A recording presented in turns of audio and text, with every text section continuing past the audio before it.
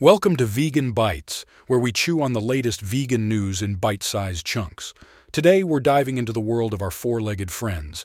Each year, millions of dogs in the U.S. find themselves in shelters hoping for a forever home. But not all dogs are seen as equally adoptable. A recent study from Faunalytics explored how medical issues, behavioral quirks, or a history of abuse can affect a dog's chances of being adopted. Imagine you're scrolling through photos of 6 adorable purebreds, each with a different backstory. One has diabetes, another is a bit too enthusiastic on the leash, and one has a history of abuse. Who would you choose? The study found that dogs described as friendly were seen as more adoptable and less demanding. But when it came to medical or behavioral issues, gender played a role. Women were more likely to adopt a dog with medical issues, while men leaned towards dogs with behavioral quirks. Interestingly, dogs with a history of abuse were seen as more adoptable than those with medical or behavioral issues.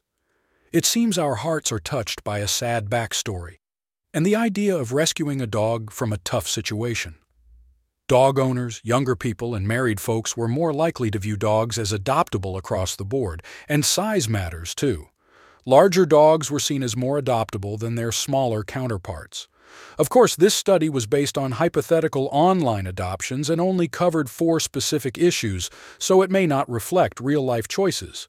But it does offer insights for animal advocates to increase adoption chances for challenging dogs. The key takeaway? Transparency and education.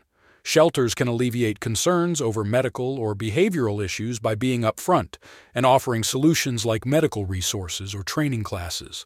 So, next time you're considering adopting a dog, remember that every pup, no matter their size, health, or past, deserves a loving home. And who knows, that dog with diabetes or the one who jumps a bit too much might just be your perfect match. That's all for today's episode of Vegan Bites. Remember, every choice we make can help create a more compassionate world. Until next time, keep it vegan.